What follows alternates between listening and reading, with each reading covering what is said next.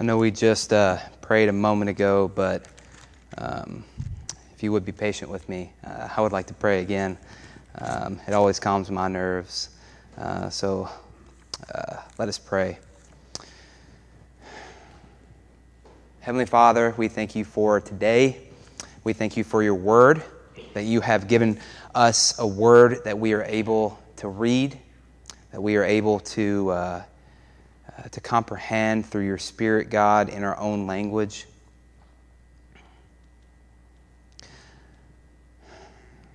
Lord, give us eyes to see, a mind to understand what you have commanded us, what you have taught us through your word. Lord, I pray that it would not be me up here, but you through me, God, that I might decrease and you may increase. Forgive us when we fail you. It's in your Son's name we pray. Amen. So over the last few weeks, we have been going through the various fruit of the Spirit. So if you would, go ahead and turn to Galatians chapter 5. Galatians chapter 5, and we'll be in verses 22 and 23. When Josh asked me to preach, I was really excited. I love to have the opportunity to preach, and I don't take it lightly. However, when he said that we were preaching one word from the fruit of the Spirit, I got a little nervous, I'm not going to lie. It's a daunting task to preach on just one phrase or word because it can be so broad. So, however, I'm excited tonight. There was a couple reasons why I chose patience. The first is because I need more of it. And I've heard a lot of people say that tonight as I've talked to them. We all need more patience. Secondly, I decided to choose patience because I'm truly amazed by those who display it, specifically my wife in me whenever I am being impatient. So I'm very honored to preach tonight. So let's go ahead and get started. Galatians chapter 5, beginning in verse 22. But the fruit of the Spirit is love, joy, peace, patience, kindness, goodness, faithfulness, gentleness, and self-control. Against such things there is no law. And before we get started specifically on patience, I think because we have taken a little time off, it would be good to refresh our minds on the context of what's going on here. Just as we've talked about in the previous week, Paul, beginning in chapter 5, verse 1, is addressing a false teaching that has arisen within the church.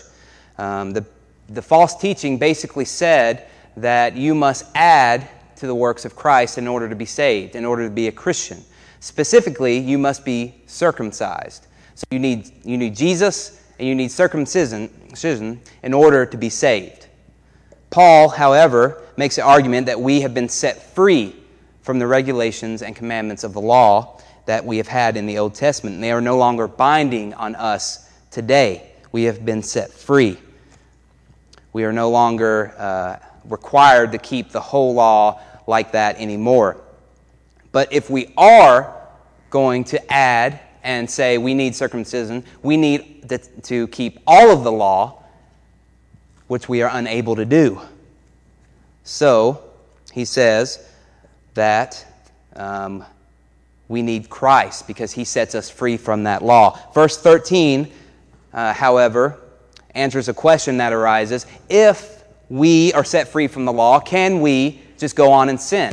Verse 13 reminds us not to let that freedom that we now have in Christ be an opportunity for the flesh, but to serve one another through love. Then Paul gives us these two lists that helps us understand if we are living by the flesh or if we are living by the Spirit. Now, patience, like all these topics, are very broad and are reoccurring themes throughout both the Old and New Testament. However, before we go in and see what biblical patience looks like, I think it would be good if we got a wider context on what is going on in these verses. It may help make sense of the route I'm taking in this sermon. So if you would, turn to Romans chapter 8. Romans chapter 8. This book, Romans, was written by the same author, Paul, and there are reoccurring themes throughout all of his writings. In fact, we don't have the time now, but I encourage you all to read Romans chapter 8 in light of Galatians 5. They're very similar. Paul is teaching a lot of the same things that are going on. It's not a new teaching that Paul is saying here, that we have been set free in Christ. So, in chapter 7, Paul had discussed both sin and the law, and he says in Romans chapter 8, verses 1 and 2, "There is therefore now no condemnation for those who are in Christ Jesus. For the law of the Spirit of life has set you free in Christ Jesus from the law of sin and death." Sounds a lot like the teachings of Galatians, that we have now been set free from the law in Christ. We are now in Christ. Verses 5 through 8, skip down. "For those who live according to the flesh set their minds on the things of the flesh. But those who live according to the Spirit set their minds on the things of the Spirit. But to those..." For, verse 7, "the mind that is set on the flesh is hostile to God, for it does not submit to God's law. Indeed, it cannot. Those who are in the flesh cannot please God." What's the idea going on here in verses 5 through 8? The fact that if we are living according to the flesh, we cannot please God. Those who do not have the Spirit, because of their nature, are unable to please God, which brings death and destruction, God's judgment. What kind of things do you do if you live by the flesh? We see that in Galatians 5, right? He gives a full list of what's going on here. He goes on in verse 9 through 11. "You, however, are not in the flesh, but in the Spirit, if in fact the Spirit of God dwells in you. Anyone who does not have the Spirit of Christ does not belong to him. But if Christ is in you, although the body is dead because of sin, the Spirit is life because of righteousness. If the Spirit of him who raised Jesus from the dead dwells in you, he who raised Christ Jesus from the dead will also give life to your mortal bodies through his Spirit who dwells on you." It goes on to say that if you are in the Spirit, that terminology means that the Spirit of God, it goes on to say that Christ himself is in you. And that this Spirit brings life and righteousness. Why do I bring this up? Well, first, I wanted to try and give a bigger picture of what Paul is saying in Galatians 5. I believe that Romans chapter 8 does that. I love context, and I love bringing in different themes throughout Scripture in order to get a greater understanding of what Paul is doing here. Secondly, and more importantly, I wanted to get a better picture of where these fruits come from. They directly come from God himself. These aren't characteristics that we as humans can try harder without God to produce, but it is what God produces in all Christians. These are said to be the fruit of the Spirit because it wholly proceeds from the Spirit of God. Just like a plant produces its specific type of fruit, we as Christians wholly produce these fruits because God is inside us. That doesn't mean that we are saved by displaying these fruits, but it means that if we are Christians, God will produce them. The Reformers during the Protestant Reformation used to have a saying that we are saved by faith alone, but faith is never alone. Faith is accompanied by these marks of a Christian that we see in Galatians 5. So for us to obtain a biblical understanding of what true patience is, we need to first not look at ourselves, but look to God, who truly displays this characteristic. In the Old Testament, the word patience is only used once in Proverbs in order to describe a type of ruler. However, the idea of God displaying his patience throughout is usually described as being slow to anger in the Old Testament. Multiple times in the book of Psalm, God is described as being patient and slow to anger. You don't have to turn there, but Psalm 86:15 says, "But you, O Lord, are a God, merciful and gracious, slow to anger, and abounding in steadfast love and faithfulness. Psalm 103:8 says, "The Lord is merciful and gracious, slow to anger, and abounding in steadfast love." So you have this idea of God being patient, slow to anger. We see God's patience demonstrated in Nehemiah. If you would, turn to Nehemiah, and I am going to ask you to turn to a couple different passages tonight. So I ask again for your patience. See how I'm making everybody work for that tonight. But Nehemiah was written at a time after Israel had been exiled. They were returning back to Israel after being driven out because of their rebellion. Then we see here in Nehemiah chapter 9,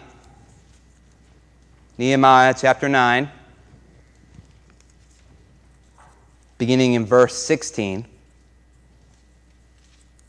it says this, "But they and our fathers acted presumptuously and stiffened their neck and did not obey your commandments. They refused to obey and were not mindful of the wonders that you performed among them.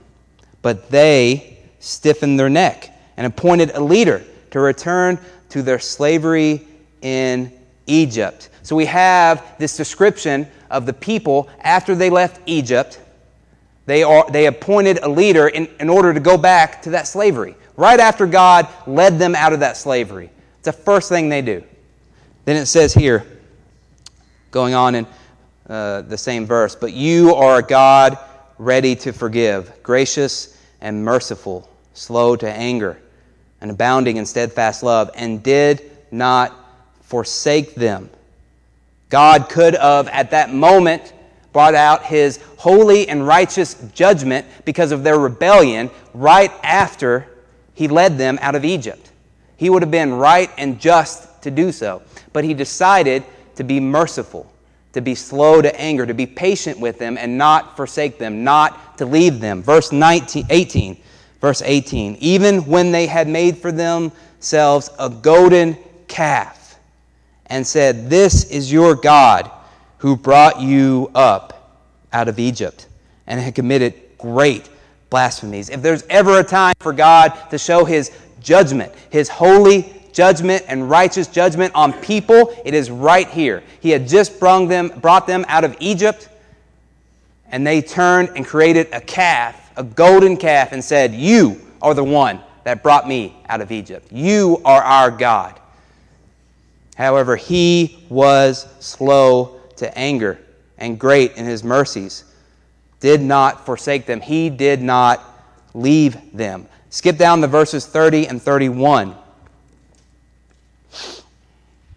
"Many years you bore with them, and you warned them by your Spirit through your prophets, yet they would not give ear.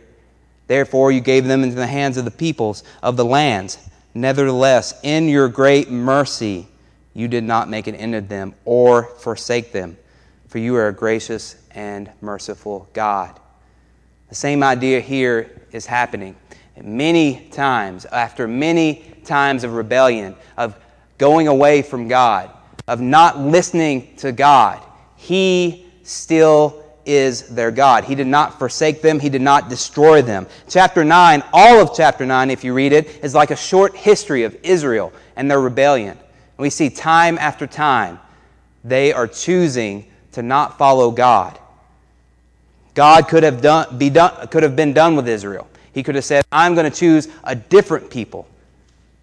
But he chose to be patient with them. He chose to not forsake them. He stayed with them. He did not go out and choose another people to be his people, but he stayed with them and continued to be their God. God is showing Israel his patience throughout the Old Testament, and Nehemiah is a picture of that. Not only do we see God's patience in the Old Testament, but we also see God's patience fully displayed in Jesus Christ. If you would, turn to 1 Timothy chapter 1. 1 Timothy chapter 1. It's written by Paul.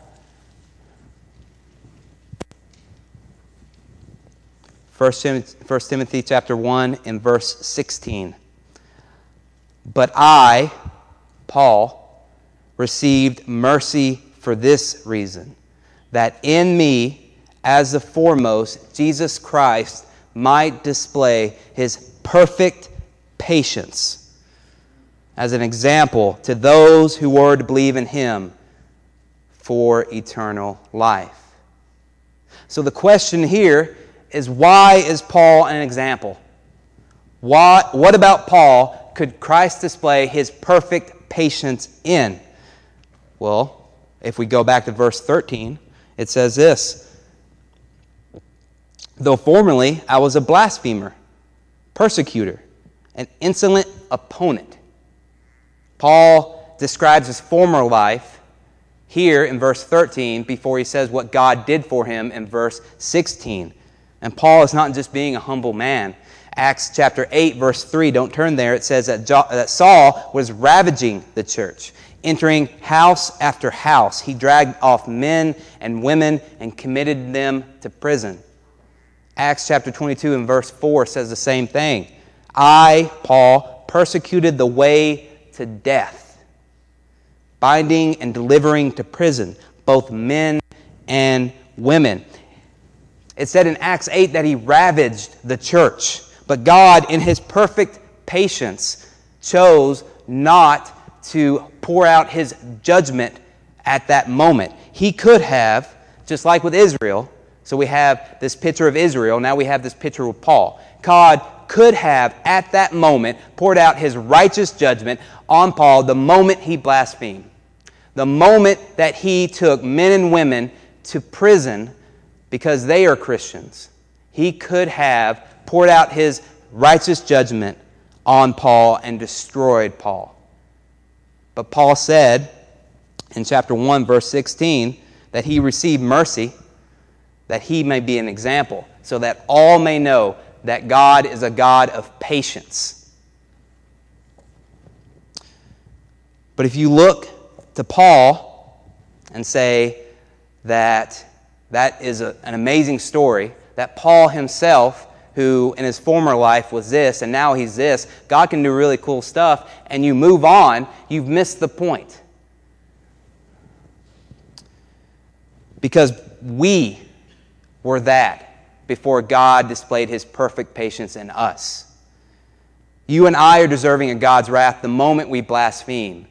Remember in Romans chapter 8, verse 7, we just read that those in the flesh, who were you and I, were hostile to God. We hated God's law. We no longer wanted to obey God. We never wanted to obey God. And God could have poured out his righteous judgment on you and I, but he chose to be merciful.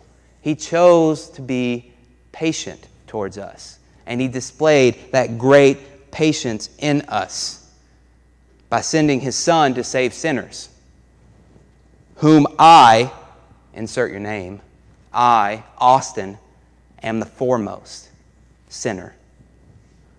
And we should have that same type of mindset that Paul has here, that God displayed his perfect perfection, that although we sinned against a great and holy God, he did not destroy us, but was patient and saved us. May we not forget that glorious truth, that God saves sinners in spite of their sin. Now that we've seen God's patience in the Old Testament and then fully displayed in Christ, what did the New Testament writers write concerning patience for believers? Well, first, in Romans chapter 8, going back to the same chapter, Romans chapter 8, verses 23 and 25, we are to patiently wait for the return of Christ. Verse 23 says this, and not only the creation, but we ourselves who have the first fruits of the Spirit, groan inwardly as we wait eagerly for adoptions as son, the redemption of our bodies. For in this hope we are saved. Now hope that is seen is not hope, for who hopes for what he sees? But if we hope for what we do not see, we wait for it with patience. Waiting on the hope of the second coming, that on Jesus' second coming, he will make all things right. Here it says that not only us, but in verse 22, it says all of creation is waiting for this. Not just you and I as Christians, but the mountains and all the things that were cursed in Genesis 3 are waiting for God to make all of those things right. I, for the longest time, never really wanted this. I said I want to live my life fully, and then I want Christ to come right before I die because I want to see it happen.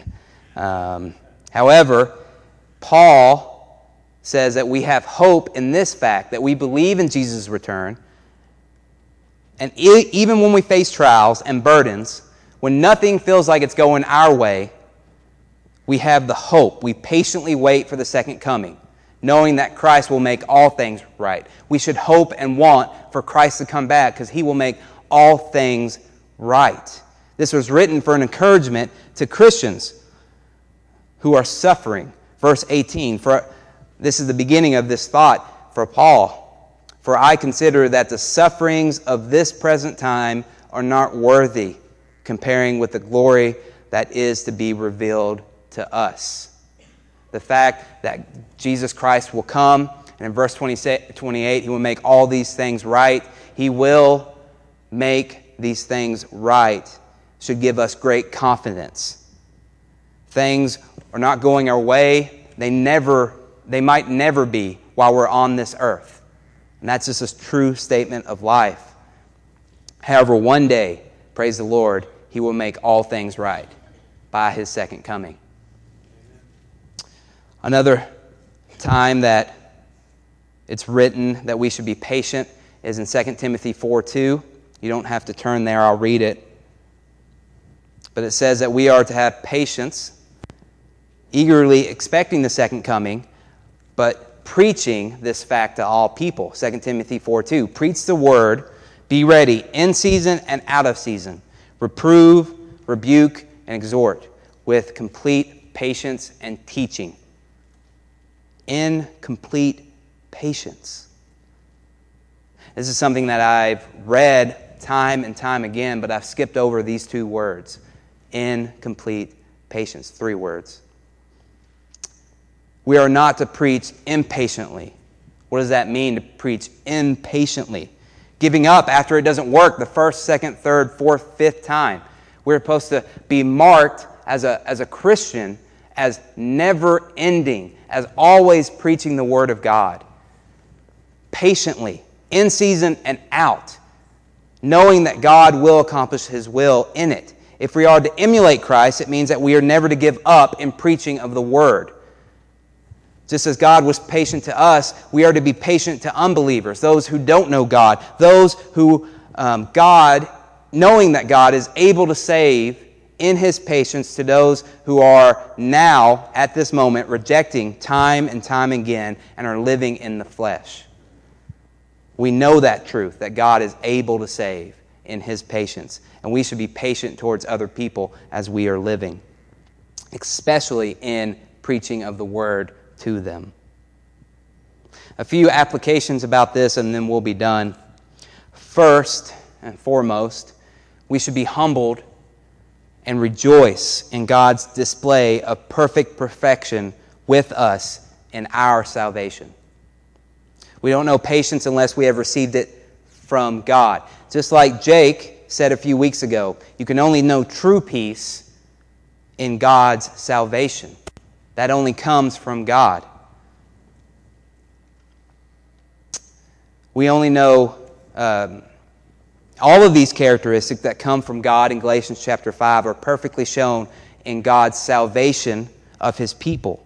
We only know true joy in the salvation of God. We are saved because of God's love, and we only know true patience because God has shown us patience. We are unworthy of that patience, but He has shown that to us. So we should rejoice in that. Secondly, we should eagerly wait and expect the second coming of Christ to make all things right. And this should give us confidence. This is not our home. Don't cling to it. What is it that a man may gain the whole world but lose his soul. That becomes very true here. We are to persevere in patience, even in hardships, even in sufferings, because we know Christ will return, and he will make all things right. Lastly, we should have patience with each other, because God has shown us patience, including preaching the gospel with patience, not relenting in and out of season. We too were once in the flesh. We too were not producing these fruits, but God had patience on us. I pray that we not soon forget that God has patience with us, and that this fact should motivate us to show patience to all people in all situations. So let us pray.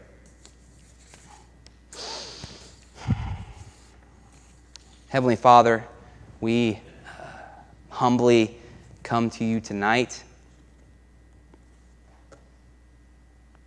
Lord, we are unworthy to receive your mercy and your grace and your patience, Lord, but that is the point of it, that we are unworthy. Lord, I pray that you would continue to show us patience when we fail you, show us mercy whenever we fail. And Lord, we love you, and we thank you for your glorious truths. It's your Son's name we pray. Amen.